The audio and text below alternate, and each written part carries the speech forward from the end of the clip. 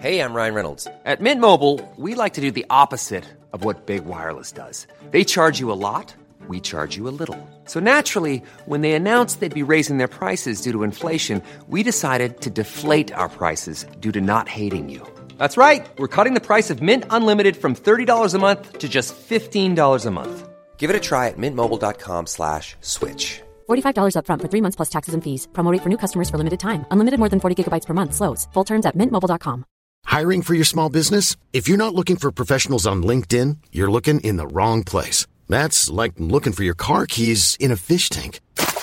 LinkedIn helps you hire professionals you can't find anywhere else, even those who aren't actively searching for a new job but might be open to the perfect role. In a given month, over 70% of LinkedIn users don't even visit other leading job sites. So start looking in the right place. With LinkedIn, you can hire professionals like a professional. Post your free job on linkedin.com/people today. Even on a budget, quality is non-negotiable. That's why Quince is the place to score high-end essentials at 50 to 80% less than similar brands. Get your hands on buttery soft cashmere sweaters from just $60, Italian leather jackets, and so much more. And the best part about Quince, they exclusively partner with factories committed to safe, ethical, and responsible manufacturing. Elevate your style without the elevated price tag with Quince. Go to quince.com/upgrade for free shipping and 365-day returns. Hello, everyone, and welcome to Smashbox TV's podcast 459. Terry Miller, the Disc Golf Guy, here with Johnny V. You are getting ready to go to Emporia. I'm a little bit jealous. It's not the same as the GBO that was always so exciting to go to, but the DDO, I've never been to a DDO, so No, why wouldn't I want to go? And the weather, I wouldn't say it looks pleasurable, but Really? Well, just hot and muggy. It's not. It's not supposed to rain much. It's not. There's not a lot of wind. I think day one was the highest amount of wind at 15 miles an hour, and then it drops. But stagnant and humid and lower 90s. Yes. Okay, that sounds amazing. Well, it should be exciting to head back there, and we've seen the event played so many different in a couple different time frames, I should say. Typically, it's obviously was in April for quite a few years when we saw the GBO. Then it got moved back to when it became the DDO, when the DDO existed. Once COVID allowed us to come back, and they created the brand new event. So now it's pushed back a little bit more. Whatever. I guess we're here for it. So we're trading, like weather ever affects our disc golf tournaments. Welcome, Evan Scott. So we're trading the wind for the heat, is what it sounds like, because in April it usually wasn't pushing 90 degrees. No, but you had the opportunity for 30-mile-an-hour winds. It doesn't feel like we're getting that now. Instead, we're going to get I'm putting that in big quotes because I won't be there. I'll be here watching. Yeah, what do you even do? This event, nothing. Nothing. I'm literally doing nothing. Nothing. In fact, I'm going to be home all by myself. My family's leaving me. As you should be. Wait, I don't know what that means. I didn't see 90s, but I guess we'll see. As I always say about weather, I'll believe it when I'm in it. That's what I ultimately say. But yeah, we're seeing a chance for scattered thunderstorms as of right now for Friday, Saturday, and Sunday. Okay, 86. That's pretty close. It says PM thunderstorms. Let's just say this right now. It says Friday, scattered thunderstorms, Saturday, PM thunderstorms, and Sunday, isolated thunderstorms. It may not be. I looked at the thunderstorm when I was doing my Skip Ace prep. I needed to find out what the weather was going to be like, if it was going to be really windy, how it was going to go. It looked like it was like a half an inch of rain. So those thunderstorms might just be tiny bits of rain, and it might be at night. But as you said, we'll figure it out when we're there. Yeah, it's Tuesday, so I'll believe it when I'm in it. That's what's going to matter. And somebody who's in it to win it, thunderstorms be damned. We're going to welcome in our champion from this weekend, Evan Scott. Hey, what's up? Hey, Evan, welcome to the show. Thank Evan, you. I've met you. I've followed rounds of your golf. I've talked about you for a couple of years now since meeting you. This is Johnny V. You've probably never met Johnny V because he never leaves the basement or does anything else useful. But Johnny, that's Evan. one of the many superstars I talk of. I know. There's a lot. How often isn't there an Evan Smith on tour as well? And how often do you get confused for Evan Smith? It's not super often, but it's definitely happened a couple of times. Okay. Yeah, I think I'm guilty of that. I'm sure you are, I'm Terry. pretty sure I've interchanged you two with no disrespect to either of you, but I think I met you both pretty much at the same event down at Huck Central a couple years ago. And you were both playing in it, and you were both playing well. And I was getting myself confused. Let me give you a quick tip. Update your UDisc picture, because I think it's from when you were 12. It looks pretty young. I think that was actually from the Huck Central that Terry was just talking about. Okay. So there you go. That might be, a couple years ago. Well, welcome into the show. We're seeing on UDisc World Rank 22. Let's just start there. Your PDGA number is 89394, and when I say your UDisc World Ranking is, 32, how does that strike you? That's pretty cool, actually. I didn't even know that. Last time I looked, it was like 50 or something. This weekend, I'm sure certainly helped your cause. It also shows on here sponsored by Discraft along with Grip. Now, says turn pro in 2021. Let's get over a few of the basics, which is where are you out of, how old are you, and then how did you get introduced to disc golf? So I am 18 years old. I live in Duncan, South Carolina, which is up in the upstate, like Greenville, Spartanburg area. Mm-hmm. And I started playing disc golf by one of my friends in 4th grade brought in some Dave & Buster's minis to an indoor recess, and we started like throwing them into buckets, and we found out about disc golf like that. Wow. Little Dave & Buster minis. Wow, that's an interesting way to jumpstart a career. Now, upstate disc golf, South Carolina. Wow. Just talk a little bit about, or maybe explain that area for someone who hasn't been there and what the disc golf scene is like there. It's a really good place to like kind of learn how to play disc golf and come up and start a career. There's a ton of people, like even just my age, that are really good, and there's always a lot of really good competition there. We have a ton of good courses. It's a pretty great place for disc golf. Yeah, I think of Ryan and Brian and a few of the others that have just done so much in that area, and I know Todd Lyon from the PDGA also in that kind of general area. Those are a few names I can just throw out off the top of my head. You probably have a dozen more, but describe the golf that gets played in that area for someone who maybe hasn't traveled there. What's the disc golf like, and then what have you learned in starting there? The disc golf there is almost all very wooded, and just like a lot of shot shaping, lots of trees. So I think that's definitely the strong suit of my game, which kind of comes from just that's how I learned how to play, is throwing through trees. What would you say is the most fun part of your game? Because you've been shown a number of times here on Disc Golf Network and other social media of banging some very long putts. What is the most fun or rewarding part of the game for you? I would definitely say putting when it's good, but it's kind of it's worst thing when it's not good. Who have you're of that age in that you've grown up seeing disc golf being on YouTube. Is there any player that you followed or emulated or really modeled yourself after in any way, shape, or form? When I very first started playing, it was definitely Paul McBeth. I watched a lot of old coverage of him. So that's kind of how I taught myself to play, just watching YouTube videos, all the top pros from them, but probably McBeth mainly. And has it ever mattered? I mean, of course, he just moved to Discraft a few years ago. That's who you're sponsored by. Did it ever matter when it came to manufacturers? And then the follow up to that is, what was it about Paul that drew you to him? It was honestly just that the first video I ever watched was 2014 USDGC, and he won. So that's ever since then. I guess I just decided I was a Paul McBeth fan. Okay, and so yeah, clearly what he was throwing, it really didn't matter. How did it come about that you were sponsored by Discraft as opposed to any other manufacturer? In early 2021, Wes Shinovar hit me up about, and he got me on the Underground team. And so that was really my first manufacturer sponsor. So I definitely took that, and then went on to win Am Worlds that year, and they put me on the tour team. That's a pretty good way to jump up to the tour team. I'm not going to lie.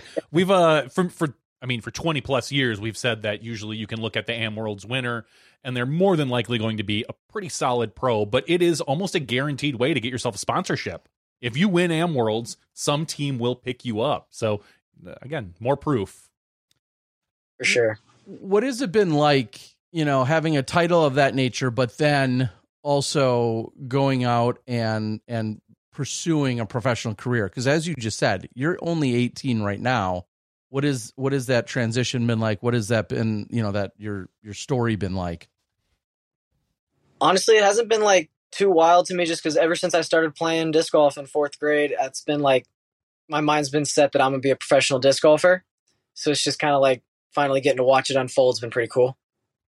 All right. Well, let's get into a few basics or a few specifics, we'll say, from this weekend. First off, let's just start with tour life. What is your tour? I don't want to say schedule. What has your tour life been like? How did that decision come about, and what does your tour life look like? So last year, me and my friend Jake Mon, we traveled around with our parents, like staying in hotels and Airbnbs on tour, kind of like the first year, just get the hang of it. And then over the off season, we got an RV and hit the road on our own. But I've been loving it. It's really fun. And was it just a no-brainer that playing probably as many A tiers as you could, but then everything you could find in terms of the Disc Golf Pro Tour and all the elite level events? Have you been seeking out only the best of the best events to try and make sure you play? The last 2 years, yeah, for sure. I've been kind of like pushing some of the smaller tournaments to the side just to make sure I can get out and play the big ones, try to get my name out a little bit. So Johnny nor I have ever been either in the state of Montana, and we certainly neither have we ever played in Montana. So break it down for us, your initial thoughts, your impressions, your practice. Like, what was that all like as you rolled into town? Montana's beautiful. That's one of my favorite places I've ever been.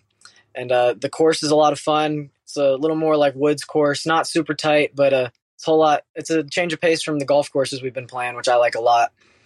My only complaint about was the mosquitoes were horrible.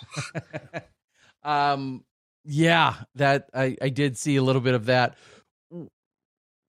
What about the elevation and how do you adjust to that? South Carolina has, I feel like, plenty of elevation, right? Yeah, but you're a sea level kind of guy. Yeah, like that's your home. That's your standard, your home base. So yeah, what was the elevation adjustment like for you? So honestly, I never noticed any like difference in the elevation going to Montana. Like I played the 303 Open earlier in the year in Denver, and that one got there, and I got out of breath really quick. My discs all were real stable, but I really didn't notice any difference in anything in Montana. That golf course, that style of course, is there anything else that you could liken it to or that you could compare it to? Or is everything just still relatively fresh for you, so every experience is kind of a unique and new one for you? I really can't relate that one to anything else. Like that is probably the only like golf I've ever played before, but I definitely enjoyed it. Did you have a favorite hole or favorite stretch out there at any point? I mean, obviously you had plenty of birdies, but was there any favorite stretch or set of holes out there? I like the end of that course a lot. Like especially hole 7, big downhill one, but I thought including like 18 is a really cool finishing hole. I liked the end of that course a lot. So round one, Johnny's got the numbers in front of me. Round one, when you opened up, you came in with an 11 under. Tied for the lead with Ty. How did you feel about that? Like when you put your head down on your pillow that night, you shot 11 under. It was bogey free. What were your thoughts? It felt very repeatable to me just because like I never really put myself in a bad situation. I didn't feel like I was doing anything crazy to shoot that. So I was kind of that gave me more confidence just in the fact that it felt pretty easy and pretty repeatable. And then round two, things are a little bit different with being, fully on camera, lead card. Obviously, there's always a conversation about people maintaining their spots, being in the spotlight, all of those types of things. What types of pressures and jitters, excitement, nervousness, whatever, what were you feeling before the round started, round two? I'd say there were definitely like a little bit of nerves, but it was probably mostly excitement just because I knew I felt good about that course, and I had good feeling that I was going to shoot another good round. So I was pretty excited to just go out there and get some birdies. Yeah, it looks like you had 10 of the same holes you birdied between the two rounds. In second round, you added a bogey and then I think an extra birdie somewhere. But when you say repeatable, that's clearly the case. And I know this is all speculation, but going into what would have been the third round, still comfortable or different type of nerves going into what would possibly or be a final round, or did you go to bed thinking this round there's a really good chance it's going to be canceled? Well, I had no clue it was going to get canceled. Like even all morning on Sunday, it was beautiful outside. That thought never even crossed my mind that we wouldn't be playing. But I still felt pretty confident about it. I was definitely a little more nervous than round 2, just because that's the first time I've gone into a final round with a lead, especially like a 4-shot lead. But I still felt really confident about that day. I think about the uniqueness of having rounds canceled and having tournaments canceled, and obviously then there's a ton of chatter online that then unfolds. Well, let's break it down first before we even get to the chatter. What were the conversations throughout the day that were had? As you said, you woke up, it looked nice, it was beautiful. The women were out playing. We saw the women finish. We saw Kristen, take it down. But what kind of unfolded as the day went on? What were some of those steps? So I was just sitting like at the house we were staying at, getting ready to go, and all of a sudden I got a text from Brian Earhart saying that they just blew the lightning horn. So I started looking at the weather because that surprised me, and then decided to go to the course anyway because I knew it had been delayed, but I just thought I should go ahead and get there just in case. And then we ended up sitting in the car for like probably an hour or so, just hanging out, slowly getting more and more news until finally somebody came and said it wasn't going to happen. What was your initial reaction? Like, hey, Evan, it's Terry. Hey, Evan, it's Terry. We just canceled the third round. Like, what immediately? You win. Yeah, what immediately like comes over you? I was definitely pretty happy because like it's pretty cool. Like right there, I figured out like that I won. I knew like it was done. It was pretty cool because I was hanging out with a bunch of friends. Like Nico was there, Jake Kiebenheimer, AJ Carey. So like a lot of hugs, and it was pretty exciting. Do you feel, I'll say slighted, but do you feel slighted in the sense that it's kind of anticlimactic? Now, of course, I know you're a competitor. You would have been more than happy to go out and play and all of that, and you very well could have won by 4 or 6 or 10. But there was no, like when you tapped in that putt on Saturday, you had no idea that was going to be your last putt of the tournament. There was no celebration. There's no anticipation or resolution of you winning. Does it feel just in that sense a little sad that you didn't have some of that hoopla to go along with it? I'd say a little bit of that definitely. It would have been cool to have that like last putt in 18 with everybody there, but it's not too bad. I was just gonna say I'll take the win every time. Exactly. Like Yeah. I'm not suggesting that you should feel anyway.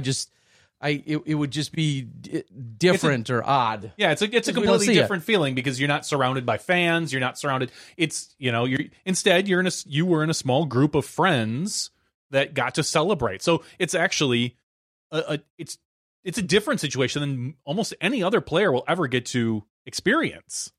That's true. Yeah. What's the? I don't know how much you get online. I know you're on Instagram, but what's the dumbest stuff that you've seen as a result of this? Because there's a lot of dumb people saying a lot of dumb shit, like a lot. What's the dumbest thing you've seen or read? Just a couple people complaining about why they didn't push the final round back to Monday. Okay, I saw. I get why they think that, but we got to drive 20 hours to Emporia. Like we left Sunday night after that final round got canceled, and we just got here like a couple hours ago. Okay, yeah. So that probably the dumbest thing I saw. Yeah, and I get it. More and more people are saying there's more money. We have more professionals. We should be playing it out. Of course, this has been, talked about for the last 5 years, at least. At least. I was going to say, as long as you've been alive, they've been talking about how tiebreakers should or shouldn't end. Not tiebreakers, rained out rounds. And yes, of course, we do have more resources today than we ever have before. But at the same time, there's the drive, and then there's camera crews, there's volunteers, there's obligations, park rentals, by all these like other people that just aren't. That's not where disc golf is. Not yet. We're getting there, but we're not there yet. Do you think we'll see that day in your lifetime where this exact same scenario, and then you get the text or the follow-up email after they've canceled and said, hey, play will resume at, the same exact time 24 hours from now? Do you think you'll see that situation in your lifetime maybe? I think it would definitely happen in the future when there's like plenty more money, but probably not anytime soon. Because you were mentioning like there's a ton of volunteers that have to be out there to make that tournament happen, and they're probably all have to go to work on Monday morning. But I think maybe a long way down the road that could be the case. Yeah, that's a course particularly where I think spotters are probably vital. Honestly, Yeah. That could be 5-hour rounds without spotters, because with the elevation that you're throwing at and the type of woods, it could be very simple or easy to lose plastic and then to have to hike back up or down. Yuck. I can't even imagine how miserable that would be. Yeah, like hole 1, you're throwing like straight just into the top of all the trees. You can't see anything. Mm-hmm. They had like 3 or 4 spotters down there, and we were still looking for discs. Yeah, that's again, and those are just some of it. I mean, we're just scratching the surface. People have plane flights that are scheduled either for a Sunday night or probably a Monday in this case. And if you're in the middle of the heat of the battle and you're in 4th place, of course you don't want to have to change your plane flight, or in your case, drive literally across country and some of these other things. So it's incredible. Nonetheless, your payout's the same as if you play 2 or 3 rounds. Hopefully your bonuses are going to be the same. And you have an Elite Series win on your resume. Or I'm sorry, it's silver. It is a silver event. I apologize. You have a silver event win on your resume now. It's still a Pro Tour event, but it is considered a silver. Do you... Is this just the evolution where you think next up I care about a major or an Elite Series or an Elite Series Plus or an Elite Series Playoff or whatever we're using? Do you have the next checklist? Box to check? Sure. Yeah, I'd love to get like an Elite Series or even maybe a major one day would be awesome. But it's good to check off Silver Series and then hopefully move on from there. What, of all the events on the tour, not especially now that this is in your back pocket, but is there an event where you're like, you know what, in whether it's this year or in 2024, and I said, hey, you know what, Evan, I can grant you a wish for one Elite Series win. It's yours. What one do you pick? What one do you want the most? I'd probably say GMC, which I guess that's not even happening this year because Worlds is there, but that's my favorite place in the world for disc golf, so I'd love to win there. All right, granted, next year. Ding. Or you just win Worlds there this year, and we kind of like killed like 2 birds with 1 stone. I'm not going to count that. Sorry. That's not an Elite Series win, my friend. That's true. Just That's a major. What? So GMC, you're not going to be able to play, but you'll play Worlds there, obviously, later this year. What's the next event that I'm sure you're looking forward to all of them, hopefully, but what's like the next one that you're going to see yet this year that you're really excited about, or the anticipation's a little higher? I say Preserve, probably. I think that's maybe 2 weeks away, but that's one of the few. I've never been out there. I've never gotten to see that course, so I'm excited to go out and play there. Okay. Yeah. You guys are in Emporia this weekend.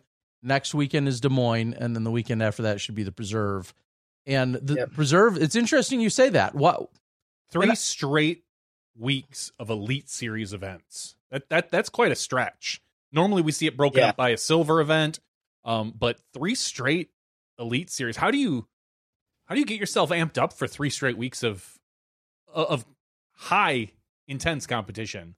Not that silver event wasn't, but it's as we know, better caliber of player. You've got everybody shows up. Mm-hmm. I mean, I wouldn't say like it doesn't feel too different in like preparation for me. I kind of do the same thing, whether it's an A tier or a major, but it's, I guess, maybe a little more like mentally taxing if I have to play the big tournaments like you're talking about for 3 straight weeks rather than getting that little break in between. Is Preserve one of the few that you hadn't seen Or, I mean, have you seen most of the tracks personally now with your touring last year and whatnot? Or what else is going to be new to you this year?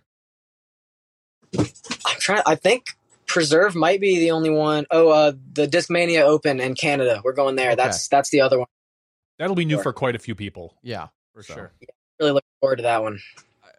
Yeah, I'm looking at your schedule right now. Obviously, you're hitting the next 3, as we say, and then you've got 2 silvers, which is KC Wide Open, Mid America, and then we go Ledgestone, LWS, which is Idlewild for those of you that don't know, and then GLDGC, the GLO. I'm old. I'm sorry. And those are 3 straight weeks as well. I didn't realize we had 3 back-to-back weeks. Oh my gosh! So you've got a full. And D-Glow is 4 rounds out at the toboggan. Yes, because it's an Elite Series Plus event, or no, it's a playoff. Not Elite Series Plus. That one's a playoff event. Can you keep them tiring? Can you keep them all straight as far as playoff, Elite Series Plus? Like, do you have that kind of in your pocket? Because I'm still having a problem. Yeah. I mean, I know which tournaments are like elites and which ones are silvers. I'm still like, I couldn't tell you the order we're playing all the tournaments right now. Sure. Yeah, you'll be there, right? Like, yeah. Where's hole 1 and what's the course record, right? That's all you need to know. Yeah. So clearly, being 18, just wrapping up with high school in the last year or two, is there any? I don't want to say concern. I don't know if that's the right word. Do you have any plan or aspiration or even thought of an online class or attending college or trying disc golf for a while? Or do you see disc golf exclusively as your full-time career or future? What are some of your plans there? I might be starting some like online college courses this fall, but I'm going to keep doing those like on the road, obviously. And I definitely see disc golf being a long-term career for me. Okay. What does interest you? I always say if disc golf disappeared tomorrow, or heaven forbid you broke your arm and you couldn't play anymore, what is like the next most appealing or enticing pursuit you would have outside of disc golf? That's probably something I need to start thinking about because somebody asked me. Like I have no idea. No, you don't. Honestly, you don't have to think about it. With the caliber of your play, you're a 1021 currently rated player. You've been going up pretty steadily. You just went up 4 points this last update, which was today. I don't see a reason why you won't be on tour for the next 10 years minimum. And maybe at that point you need to start thinking about something. But yeah. But what else interests you? Like, there's got to be some. If you were like, well, I kind of like baseball cards. I could be a card shop owner, dealer, or I'm into small engines, and I open a lawn repair business. I don't know. Like, what else interests you of any kind outside of disc golf? Anything? I play a little bit of ball golf on the side. Not as much since I've gone out on the road, but it's just something that I do for fun. I'm not great, but I'd say that. Okay, fair enough. Again, I'm not suggesting or pressuring in any way. I just like to think about what else could possibly pique your interest. Do you see yourself, and I know this again might be a long way out, or maybe not. Do you see yourself in any other capacity than a high-level player within disc golf, as in promoter, media, team manager, any other kind of media obligation, instructor, trainer, whatever. Anything else interest you? If I was going to do anything else other than like player and disc golf, I'd for sure want to do course design. Like I think I can do pretty well at that. I've only designed, like I helped design one course near me, but it was a lot of fun. I think I could be pretty good at that. That's a great answer, and obviously we're going to continue to get more and more courses. Do you feel drawn to any particular designer? When you step on a course or you get done with 18 holes and you're like, man, I really love those Chuck Kennedy designs, or I love those John Houck designs, or EMAC or Avery Jenkins. Do you feel that, or not really? Not really, because I really don't know who's designed most of the courses I've played. Okay.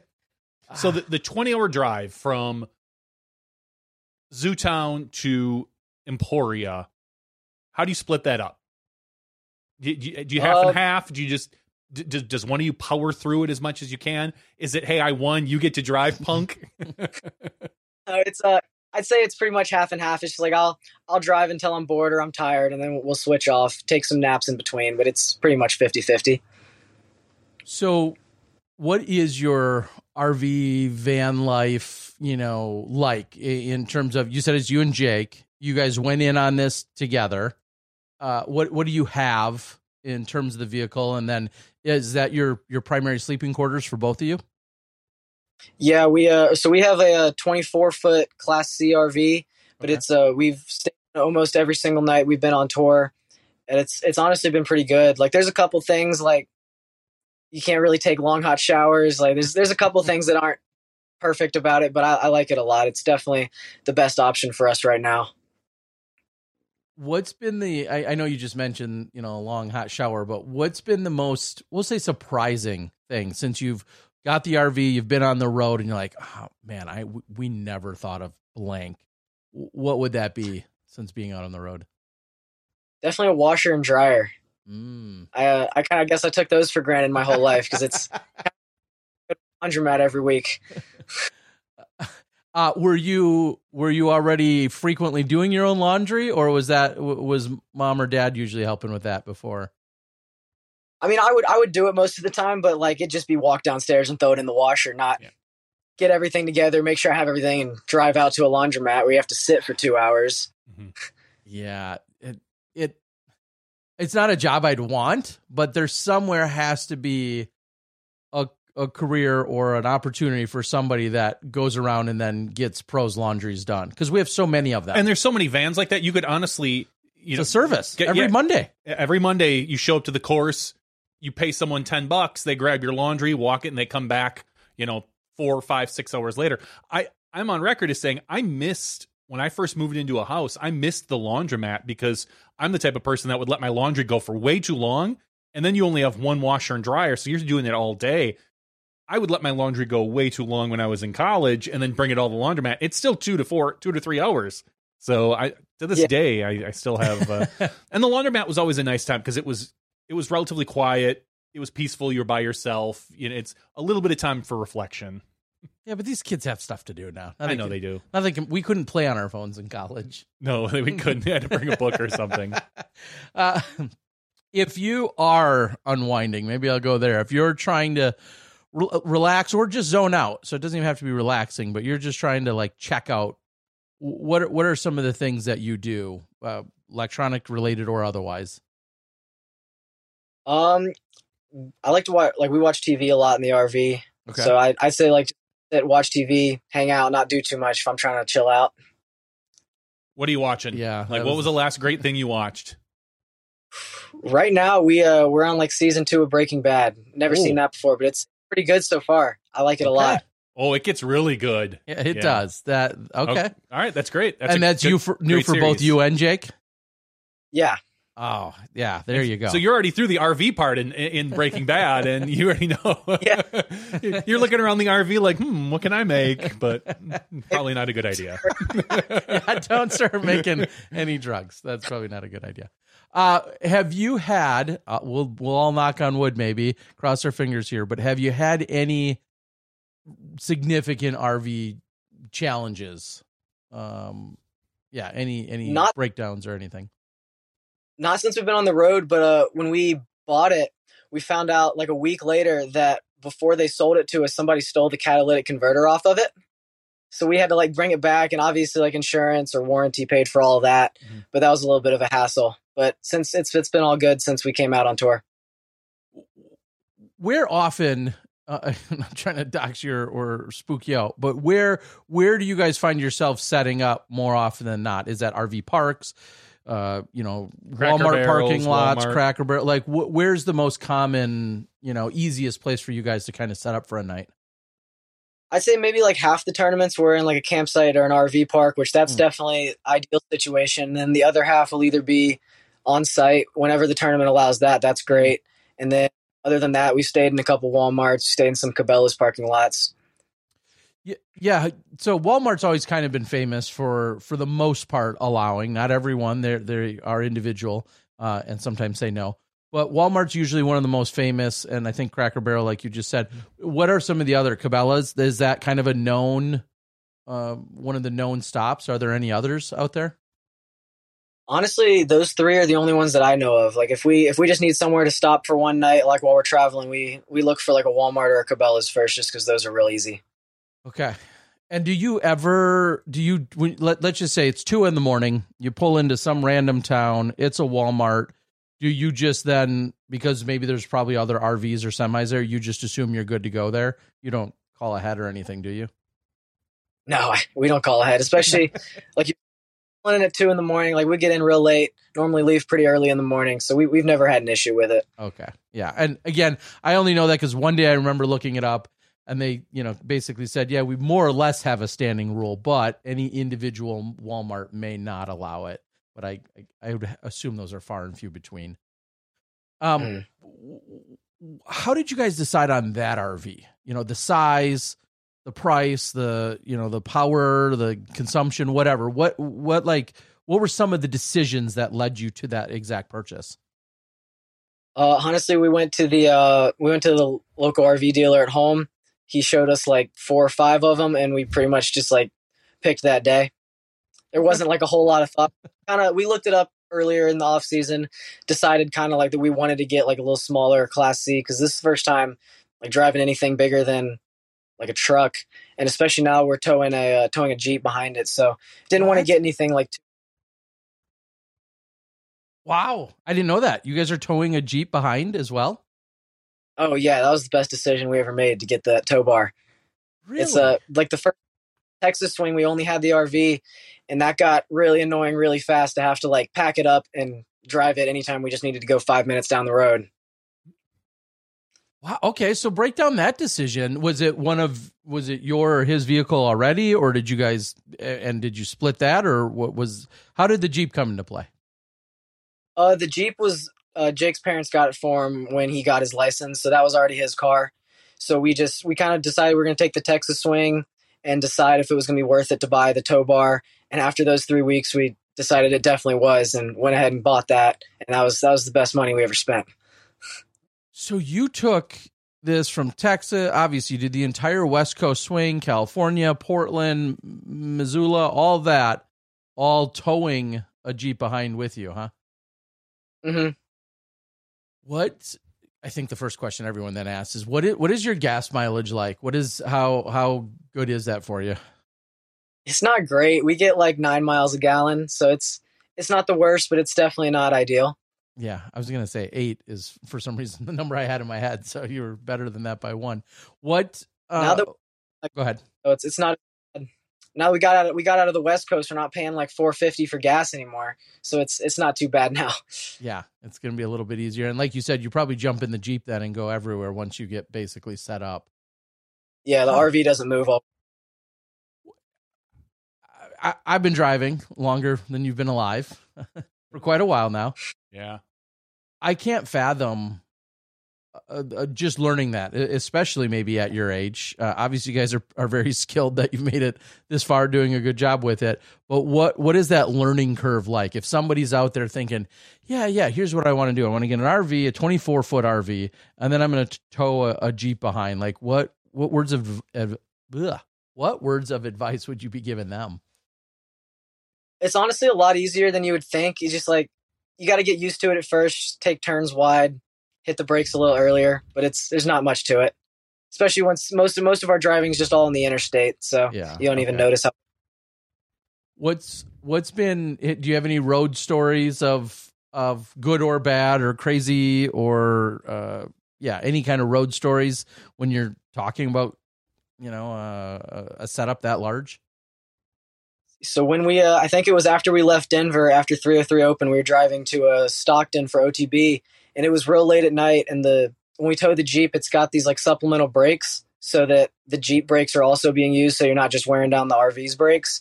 And that kept messing up. Like every time we would start driving the RV, the whole like monitor would start going nuts, and we probably had to stop like 4 times in 30 minutes off the side of the road and trying to fix that. But we finally got it figured out.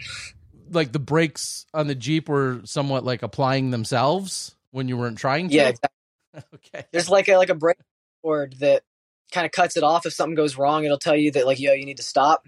And that just kept going off. We couldn't figure out what was wrong, but the Jeep brakes would just be like hitting themselves. You could feel it pulling the RV.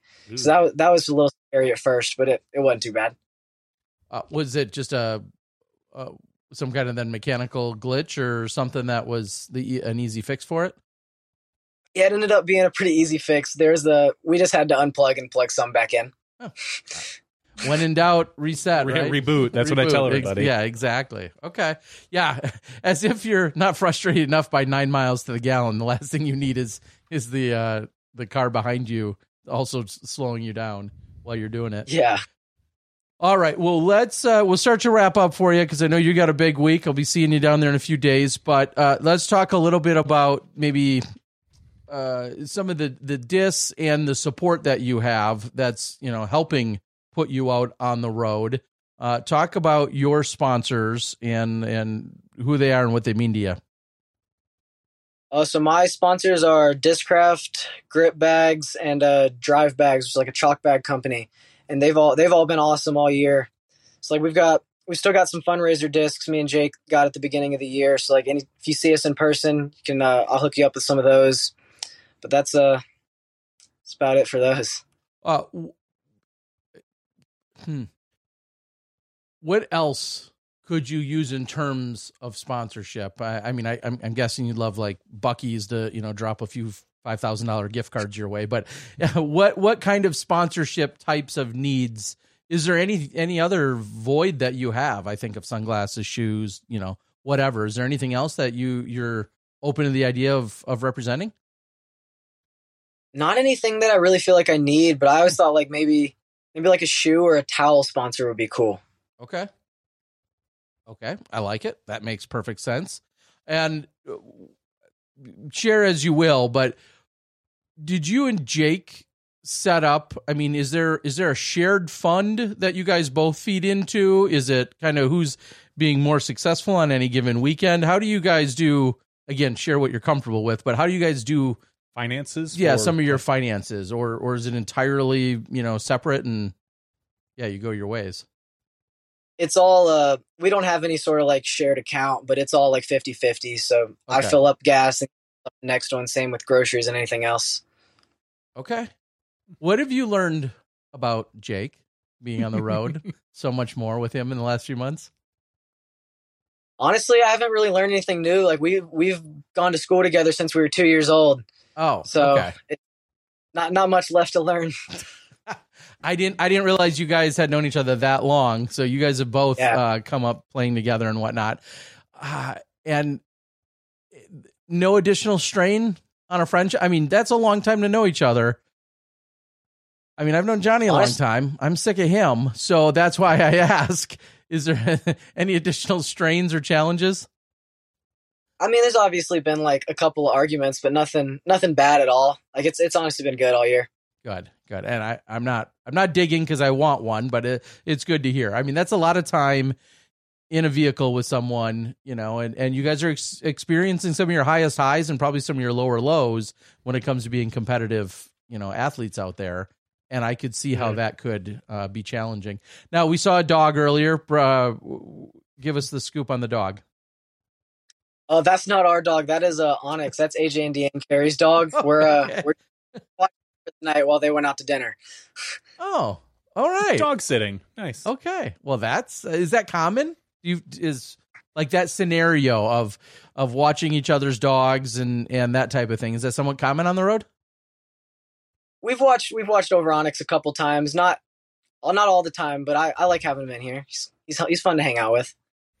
Any chance you guys will add an animal of any kind to the mix? No, probably not. I like playing dogs. I don't want to have to deal with it. I hear you. It's a good plan. This is just a good part of the dog without having to after him and everything. Will we expect to see, and if the answer is no, we're going to apply some pressure now. Are we expecting to see some kind of congratulatory or commemorative disc or release or anything like that from any of your sponsors? Is there a plan there? I think I'm supposed to be getting some commemorative discs from Discraft. I'm not honestly sure how much of that I'm allowed to talk about, though. Okay. But they better do it, damn it. Well, I'm no, saying that. we can, I'm saying we that. can talk. We all can want advocate about for it. you. That's great. I mean, you can sit there and we can tell the guys over at Discraft. Bob, listen, get on it. Listen, Mr. Julio. Yeah, just a few 100 of the crystal flex buzzes that are extremely rare or something. Yeah, something like that. Yeah, the 10-year anniversary edition. Give us your workhorses. Give us your top 2 or 3 discs that led you and assisted you this weekend. I'd say number 1 would have to be the hardline putter plastic roach. This guy putted real well this weekend, so that's what I'm putting with. And then through the Venoms a lot. I got 3 ESP ones in the bag. I've been loving those. Do you throw those better than Anthony Brella himself? He did this weekend. I guess this weekend, yeah, I did. I wish I could throw. Fired. I wish 600 feet. Well, you apparently got it done. No matter how far they went or not, it was enough to get it done to have a 4-stroke lead going into what would have been the final day. And Evan, I just got to say, it's been awesome, watching you perform the way you have. And again, I always talk about that Huck Central experience and all the people that I saw there, and then being at Huck Central this year and being down in Florida, a few events. And I fair or not, I lump about 10 of you together in that, you're in the 17 to 22 range, and you're all you're our next, generation of superstars. And you're clearly putting a checking off one of the boxes this weekend with a silver event win. So we really appreciate you joining us tonight. You got anything you want to say to anyone out there before we let you go? Just thank my sponsors, Discraft, Grip, and Drive Bags. Sorry, I got people knocking on my window out here. Who's hassling you out there? Are you at the RV park in Emporia? Yeah, it looks like a. You guys want to say anything? Hi, Jake. Hey, Jake. What's up, Jake? Oh, I just want to say I'm better at Evan than Mario Kart. He mentioned that last night on the Nick and Matt show. Okay, but I'm better. Oh, I just want everybody.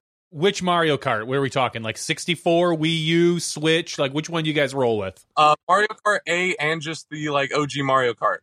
Oh, the OG one. Okay. I'm better.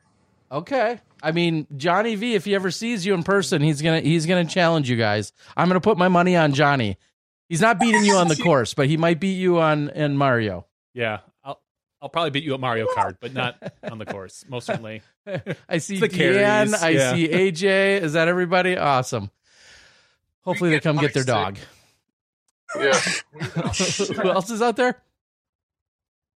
I guess the dog's out there too. Okay. Seriously though, Evan, congratulations on this weekend. Awesome to see. We wish you the best of luck this weekend coming up. Down there at the DDO, and as I said, I'll be seeing you when I get down there. I start my drive tomorrow, and we'll see you out there, and best of luck. So thank you so much for joining us tonight, man.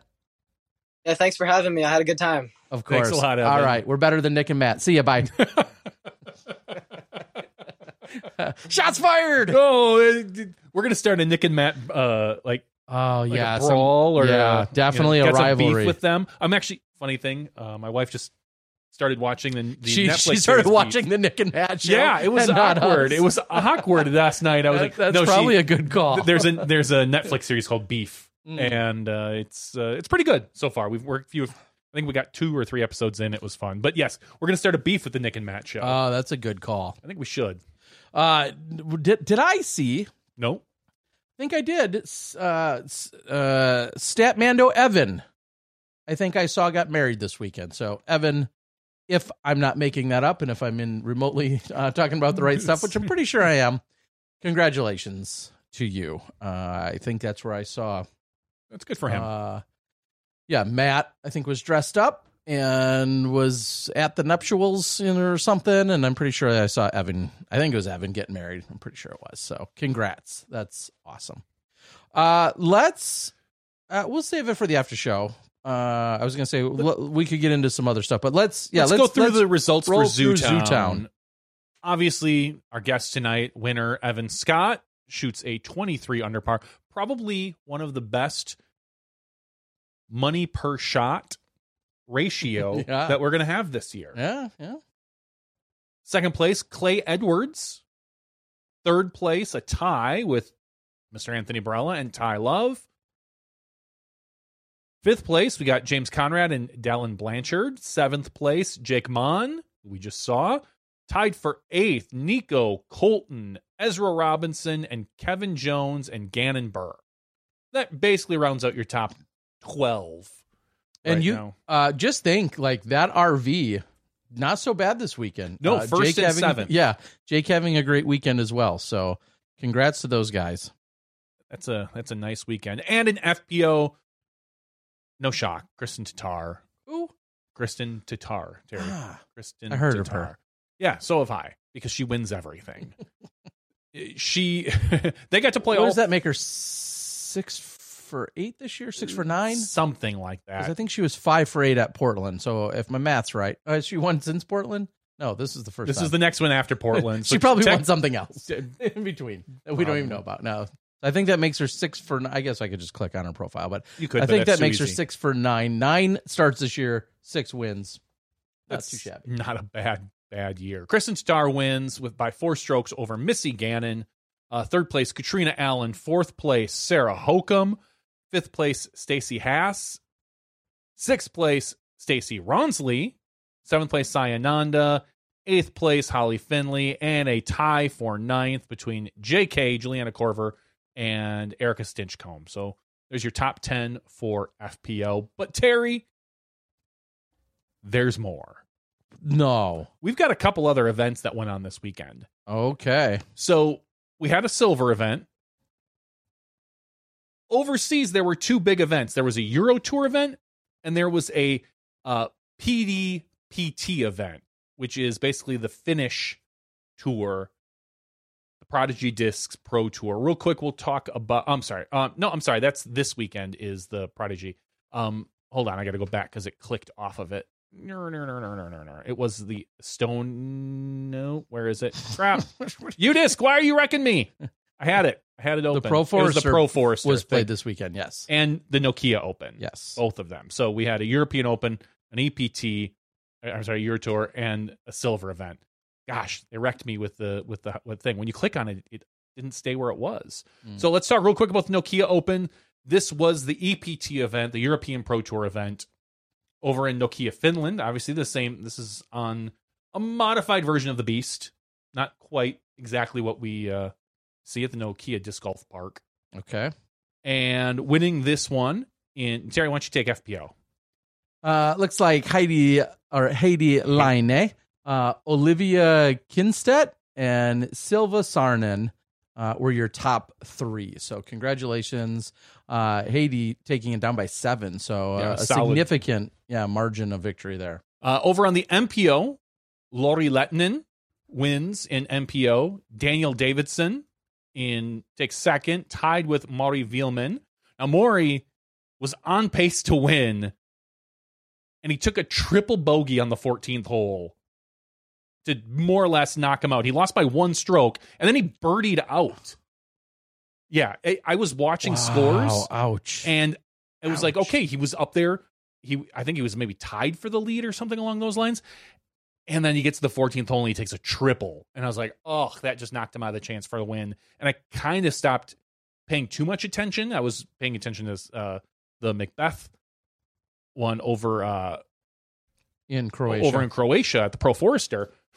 And then I come back and look, and I'm like, holy crap, he only lost by 1 because he ended up birdieing the last 4 holes. So amazing by Maury. His rating jumped like 20 points. I think he went from like 1,004 or something along those lines to like 1,020 or 1,021. Not Statmando. I'm not going to look up the exact things, but it was a huge jump. He's been playing out of his mind. So now we're going to go over and talk about the Pro Forester, which is the one that Paul Macbeth played. Now, this was the very first stop on the Euro Tour, and I got a chance to watch live, which nobody else did because you don't have access to the back end of the Pro Tour stuff, where they were doing a test stream for future Euro Tour events. Let me say, it looked really good. Okay. But winning this one was Paul McBeth. No shocker. He comes out and beats the field by 8 strokes over Jakob Samarad. Third place, Mr. Scott Stokely, who has a really good weekend. And then fourth place was Silver Lat. So that was your top 4 over at Pro Forester in MPO.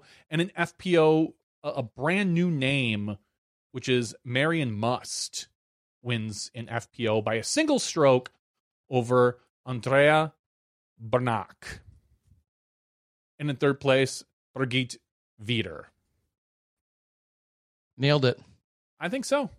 I like it. I think so. So those are your big 3 events this past weekend where we saw people literally all over the world playing disc golf and some of them winning.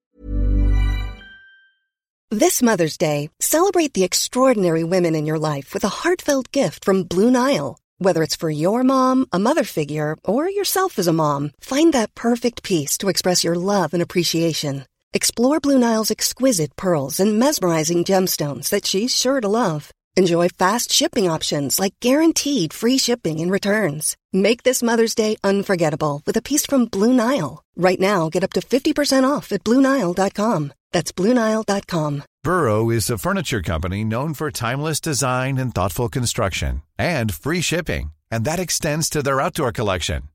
Their outdoor furniture is built to withstand the elements, featuring rust-proof stainless steel hardware, weather-ready teak, and quick-dry foam cushions. For Memorial Day, get 15% off your Burrow purchase at burrow.com/ACAST, and up to 25% off outdoor. That's up to 25% off outdoor furniture at burrow.com/ACAST.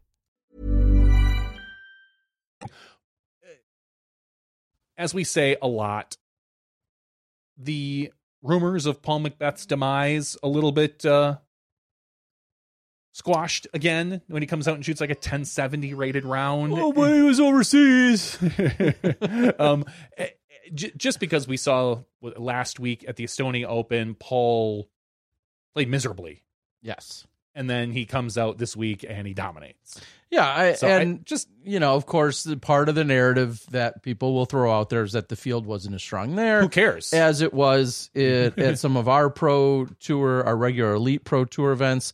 I continue to say, hey, you can, the ratings are, again, just one little snapshot. They're not the end all be all, but the ratings do tell a little bit of a story, at least in some of the caliber of golf that's played.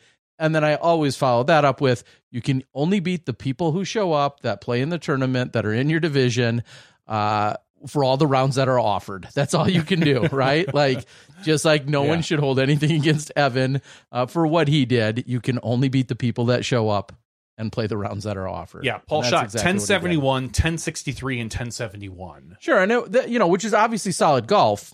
It's but I'm just saying it's not like it wasn't a 1080 average weekend. It was solid golf. It won. He won. It won him. That would I bet you 8. That rating wins would win DDO this weekend. That would be an interesting side note. So what does that average out to? Looks like what, 1068 or so. Probably around 1068. Rough math tells us. That sounds about right. About what would I think that'll be? I think that'll do it. I think that'll win DDO this weekend. All right. Well, I guess all we can do is wait and see. We can just wait and see, and we'll forget about it by next week. So. Probably. So one of you needs to remind us. Tim, you're the most responsible one on the board. Remind us next week if 1068 golf average wins DDO. Paul made a post. Of course, he's in the story because he is part of a story because he did play so poorly in Estonia, which he very much owned up to on social media. He then, I think I saw him make a post say, I had one or two of my best practice days I've had in years. Things felt great. And then I think it was the very next day he went out and shot the hot round at the event. So sometimes we know he can play with a chip on his shoulder, and a lot of our players can, different things get different players fired up. Look at Eagle McMahon. I mean, what a story there with not cashing at OTB to come back 7 days later and win a very difficult BSF. So different things get different people going, and we'll see how sustainable is it. Who knows? Clearly he's looking for a little boost of confidence as well at this point, I'm sure. So And we can't say enough probably about Scott Stokely. In his 50s, over there, obviously he's been on tour. I saw him multiple events over in Thailand earlier this year. He's fully dedicated to what he's been doing, literally all over the world. It's insane and awesome. And I was talking to somebody this weekend about forget the golf, forget the finishes, forget the money that he's donating when he wins. Every single penny he wins, he's just donating to a local charity or organization anyway. Forget all of that. This man is traveling around the world and just living life. And if that's not payment enough, I don't know what the hell is. Like it is, I'm not going to say I'm not jealous, but I do very much appreciate and respect the experiences that he's having, because I've had the tiniest sliver of what he's doing this year, and I love the heck out of it. So it's awesome to see. And Scott Stokely's classes online are available as well. I mean, you want to call it cheesy or not, he makes a post and says, hey, I just finished on the podium internationally behind, Paul McBeth and Yakub. Yep. And then goes on to say, hey, I do offer training sessions. And you could maybe roll your eyes, but not, because clearly he's doing things that lead him to success. And he's been doing it for decades. It's not like he just made up this class overnight after he performed well one weekend. One of the things that surprises me most about Scott Stokely is not only his age at which he's doing it, but his health. He's never injured. You don't hear him talk about like, oh, my shoulder, my elbow, my back, he's just, whatever he's doing has shown to be repeatable. If there is someone, and I'm not getting paid for this yet, Scott, send me a check, I would think about wanting to learn from, it might be Scott. Whatever he seems to be doing seems to be working in the long run. So I just take that with a grain of salt. We talked to Evan Scott here. He was your 2021 amateur world champion. He got himself a major. We had another major awarded this past weekend. The 2023 PDGA US Amateur Disc Golf Championship was played over in Wixom, Michigan, at the famed Toboggan.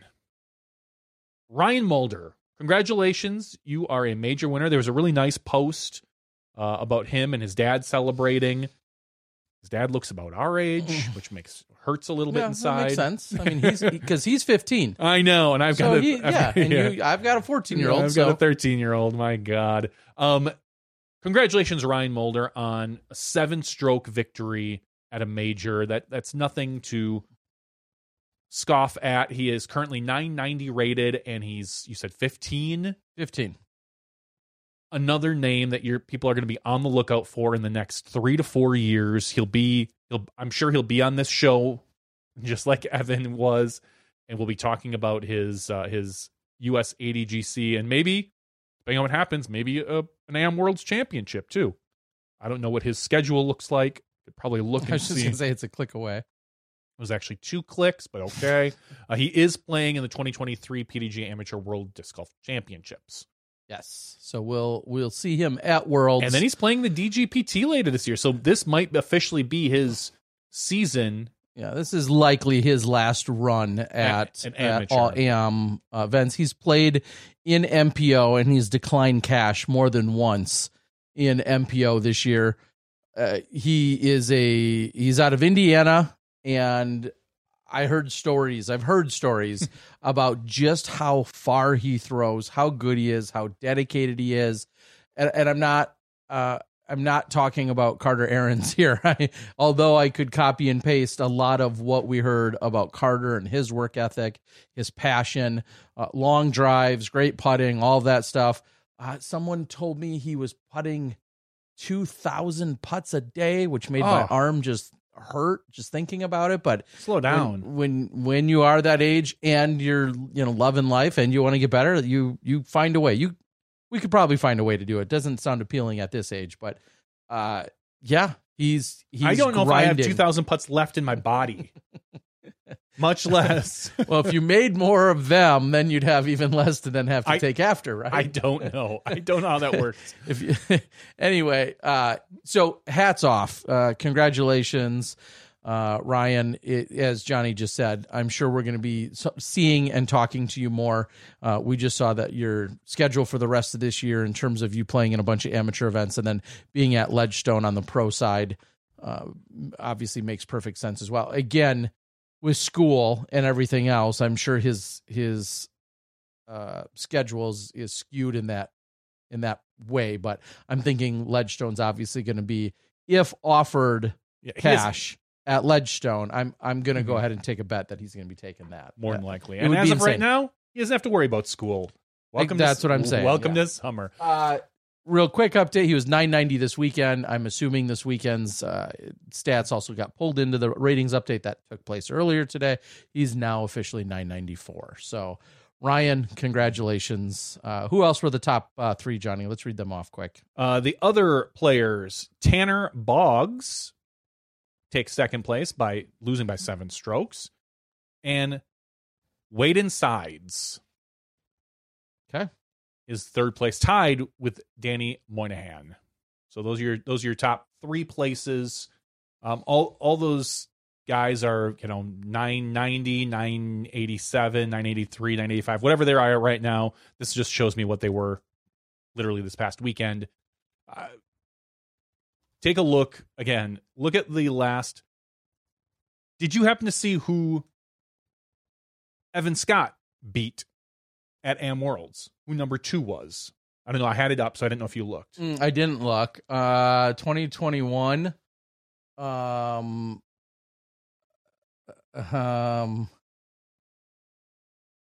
I don't know. Bobby B, Robert Burridge. Another player that we've been talking about on the tour. Like these are the names. These are the names you need to learn now because they will be on your tongue in the future. Okay. Nice work. Congrats to the team. I will fully admit I didn't get a chance to see the media that was produced from that event either. However, it looked like they dealt with some rain, and I did get a text from Felix over at Ace Run this weekend. Oh, and I know he was him and Conrad were 2 of the workhorses behind the coverage out there this weekend, and I got a text at one point saying, you, sir, are crazy that you did 3 rounds out there, but then also had that 7-hole playoff last year where you played 1 17 and 18, 1 17 18, and then back down to 1 again, and then had to walk back up that damn hill. No, but and they dealt with rain. So again, thank you to all of the crews out there making coverage happen, including everyone over there in Missoula and beyond as well. So. Makes for some long weekends. Yes, the golfers have their jobs, and the cameramen, I wasn't one this weekend, but the cameramen certainly are doing work out there, so we appreciate it. Toboggan is known as a very hilly course, but probably not as hilly as the High Plains Challenge out of Fort Morgan, Colorado. The Mile High Disc Golf Club puts this one on.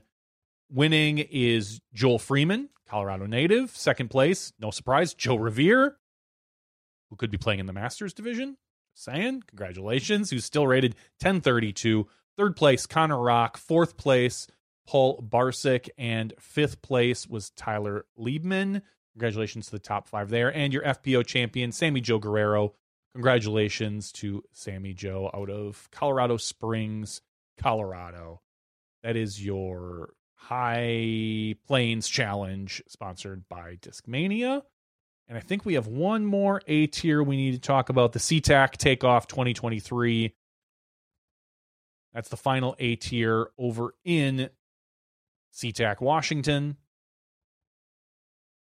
Winning in the MPO division was Kyle Crabtree. Second place, Chandler Fry, tied with Kirby Snyder. Fourth place, Alex Olson. And fifth place, Alan Wagner. The FPO side, I saw this. This was spoiled for me. Thanks a lot to social media. Ella Hansen wins in FPO over Allison Maybutt. Also, I believe is Allison from Washington? She is. She's in Kingston, Washington. I believe I just knew that off the top of my head. Yeah, of course you did. Nothing to be hovering. Meanwhile, I'm trying to remember when I just saw her. It was at the Beaver State Fling. We did have a couple of other A tiers, at least one more that I do want to quickly touch on. It was only a 2-day A tier, which is somewhat unique. But they played probably 27 holes or 24 holes, 27 holes each round. So they still played 54 holes spanning 2 days, a minimum for those that care out there. As far as I last checked, you need to play a minimum typically of 54 holes to be an A tier, unless your round gets rained out. But you have to play 54 holes, but they do 2 rounds of 27 over there at Blue Ribbon Pines, affectionately known as good old BRP. And taking it down, Dr. Smooth, Cale LaVisca took it down over Casey White. Garrett Everson finished 3rd, Tall Paul Oman in 4th, and Calvin Longquist finishing tied for 5th along with Mitch Privet.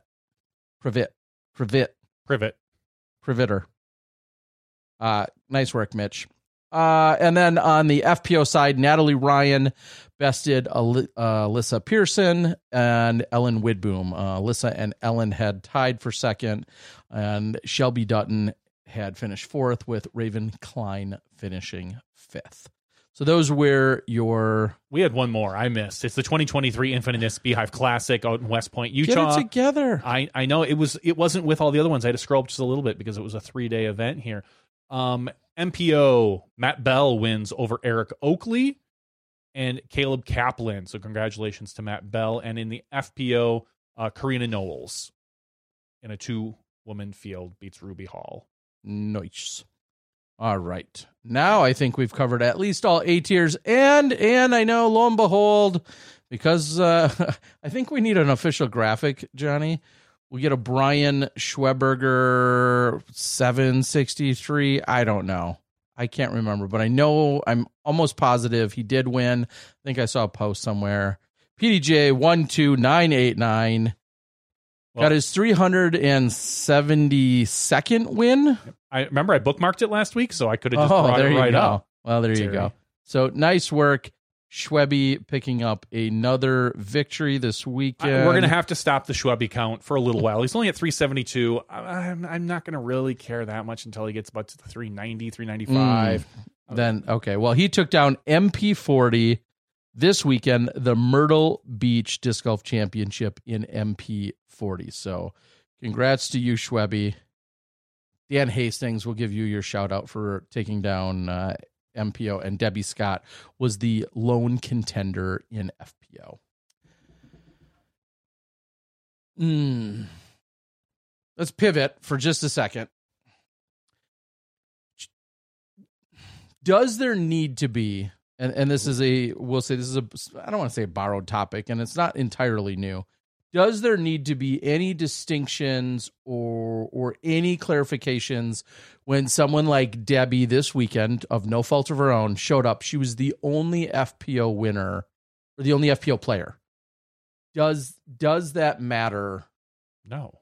In any capacity from a record keeping perspective. Clearly, no. She showed up and she won. You can only beat the people that show up.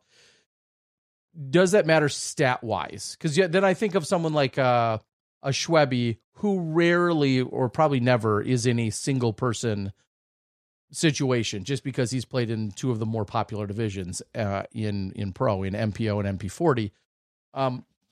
Is there any distinction that ever needs to be made? Is there?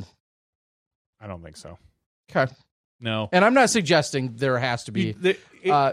Sometimes it feels like things could feel skewed. I mean, Debbie is not running around saying, "Hey, everyone, suck it! I got my trophy. I beat you all."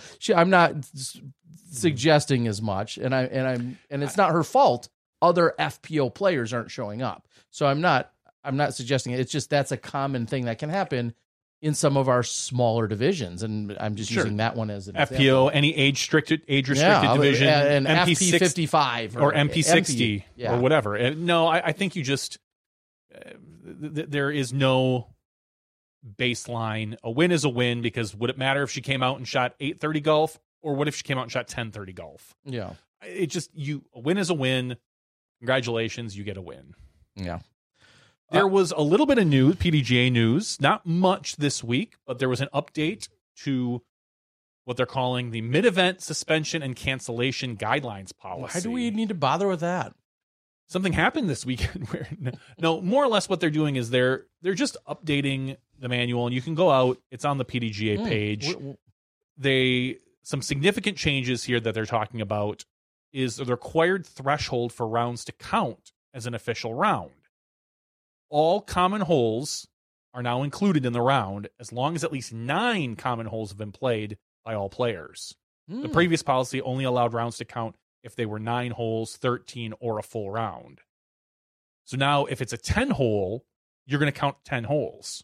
If it's 11, you'll count all 11.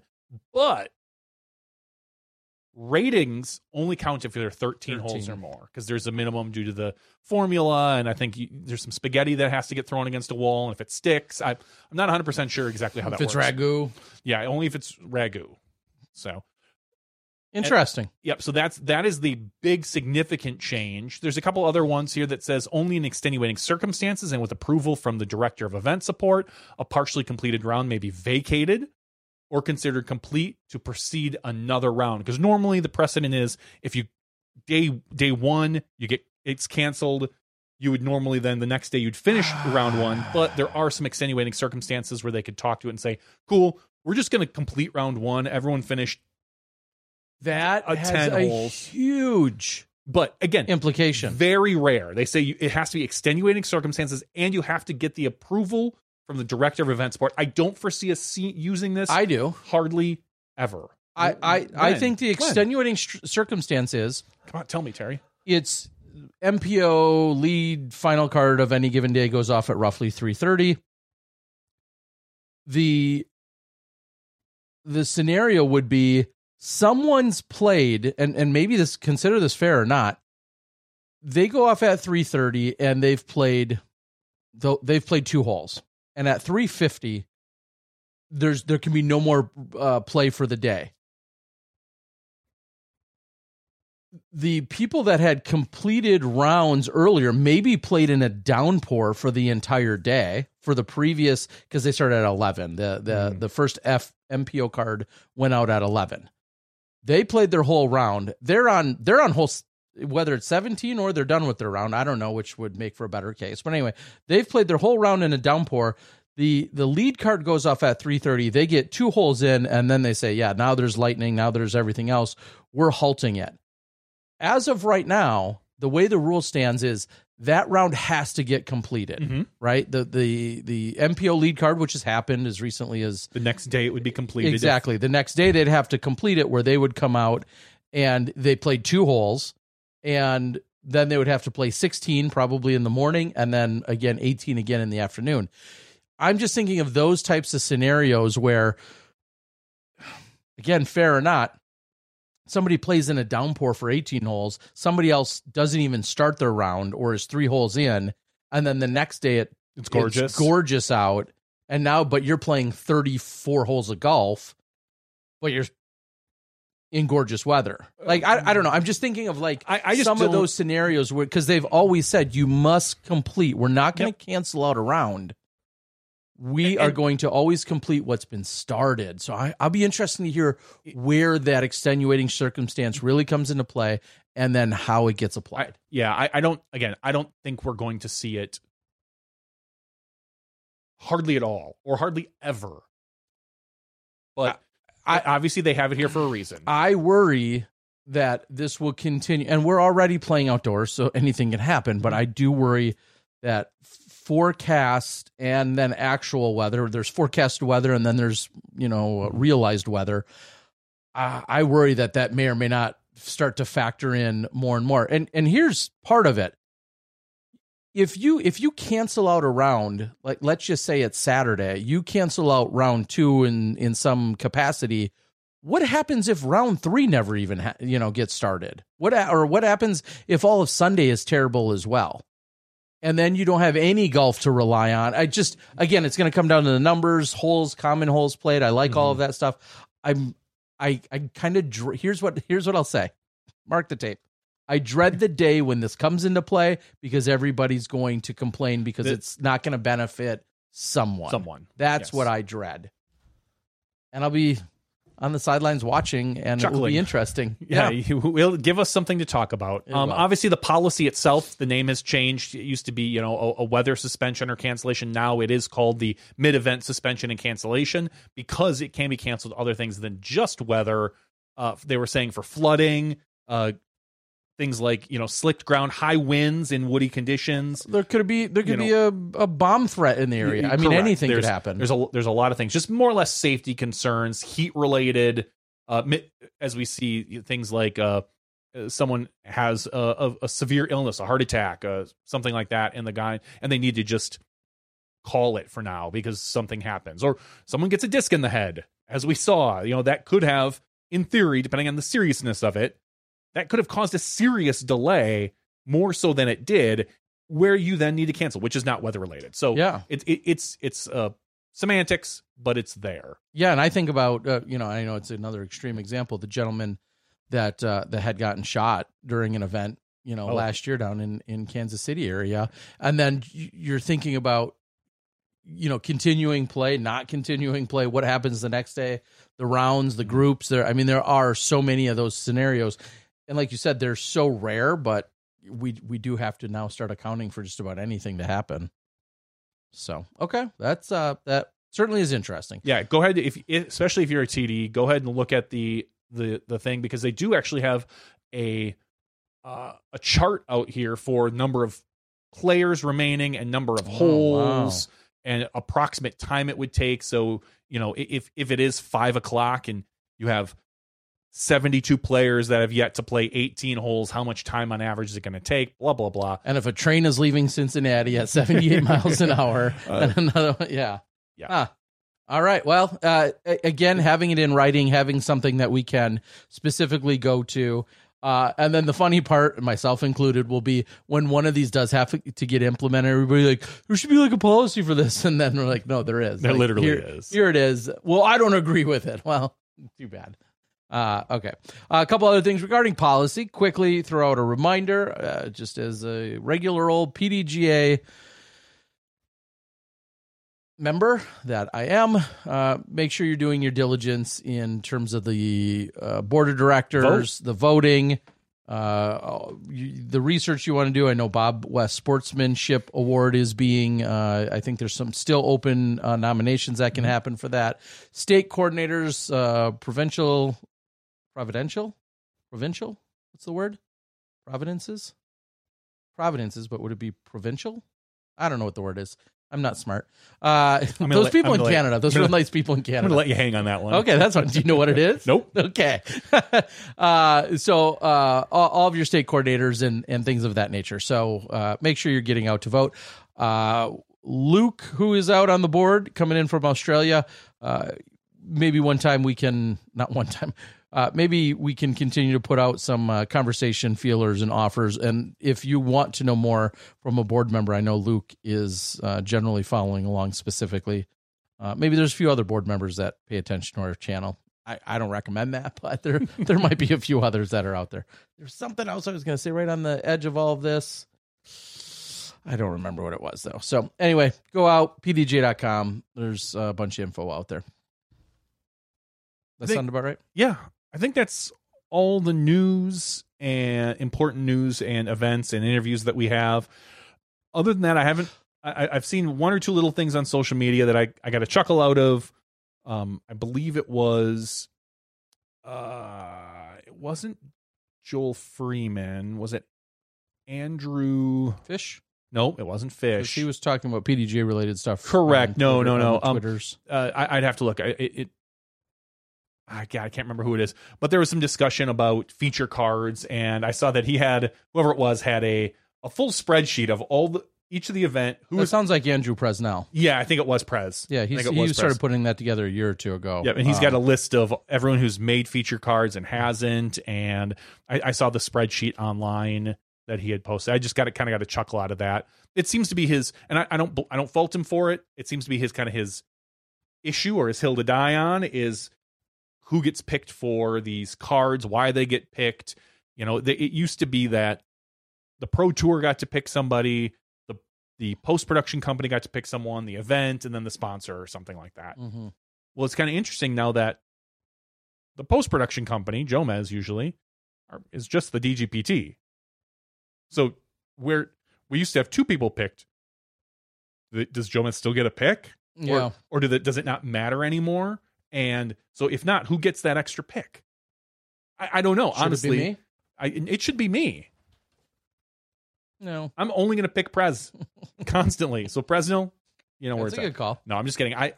I don't know. I just thought I was thinking about that when I saw Presnell's spreadsheet. I'm like, who gets that other pick? Because there were discussions on how it gets picked, and it's not always the same. It shuffles just a little bit.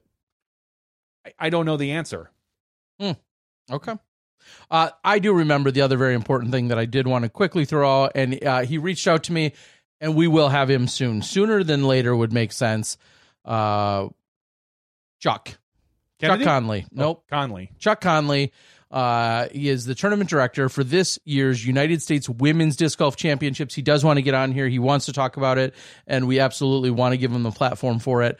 Had we not had the timing that we had tonight, it would have been good to have Chuck. So hopefully one of these weeks very soon. So I'm going to also just throw it out there as posted, a reminder that registration for the 2023 U.S. Women's Disc Golf Championship opened at 8 o'clock last night, 8 o'clock Eastern last night, and that registration opens for all divisions, at 8 o'clock on June 12th. So if you haven't registered, I guess I'd want to take a look. It's taking place September 21st through the 24th.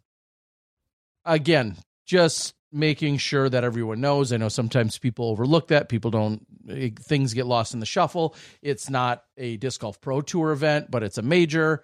So sometimes we've had those problems of people not knowing when registration for certain things happen. And then we have petitions and fights and qualifiers, and we have everything else. So my PSA tonight would be go double check for the 2023 USWDGC. If that's something that interests you, just throwing out the reminder, or your significant other or whomever, it's out there. And yes, we'll get the tournament director, Chuck Conley, on here at some point. Spike Heiser. Chuck Conley.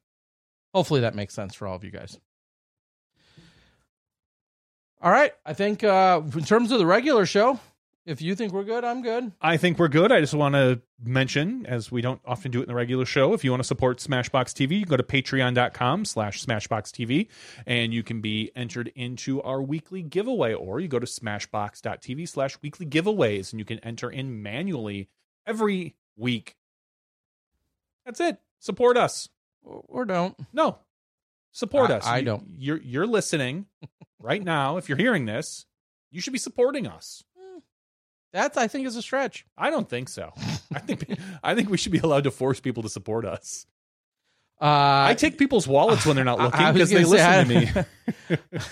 That's why they don't let me at the Pro Tour events anymore. I've been taking people's money. Speaking of which, when I was in Portland a few weeks ago, this is a quick side tangent, I was getting a sandwich at some sandwich shop that I had just Googled. I'm like, I'm going to go find a local sandwich shop. And it was, and by all means, I'm not suggesting a pat on the back here, but it was an invigorating feeling when I watched the woman in front of me pay for her sandwich. And then I looked down, and when she, I think, pulled out her wallet or whatever she pulled out, a $20 bill fell to the ground, and she had absolutely no idea it had happened. And of course, I immediately tapped her on the shoulder. And actually, I didn't tap her. I just said, "Excuse me." Took her a second, and I'm like, "You dropped." She's like, and like the excitement that was in her, like carried into my excitement. It was just a really weird feeling. Not that. I mean, that was obviously the right thing to do. I'm not suggesting otherwise, but it was just a really weird feeling how exciting it was to be like, hey, you dropped that. And she had just no idea whatsoever. So, way to go, good guy. I felt richer because of it. But you weren't. You were $20. I wasn't. You were $20 poorer than if you would have stolen it. I don't think I do not consider myself poorer. You are $20 I poorer. consider myself exactly where I should have been, which is without her $20. That's where I should have been. I'm just saying, Terry. That's where I remained, and I'm good with $20 that. poorer than you could have been. No. All right. We're going to thank Evan Scott. Thank you so much for joining us. Kristen Tatar, again, congratulations for winning yet another silver event. Someday we'll have Kristen Tatar on. She's not so much of a social... Yeah. And not a late night person either. So. Yeah. So, and quite frankly, I know if we don't get her this week, there's probably next week. I think we've got a few. She knows what she's doing out there. Congrats to all the winners and performers this weekend, wherever you were playing. We appreciate you guys for joining in. We're going to close out. That was our regular show number 459. For Evan Scott, our champ, Johnny V, I'm the Disc Golf Guy. We'll see you in the after show when you step inside the Smash Box. Thank you to our $2 and above patrons. Your name is listed below in the credits. If you are interested in being listed as a producer in the Smashbox TV credits and supporting this and other fine podcasts, please visit patreon.com/SmashboxTV.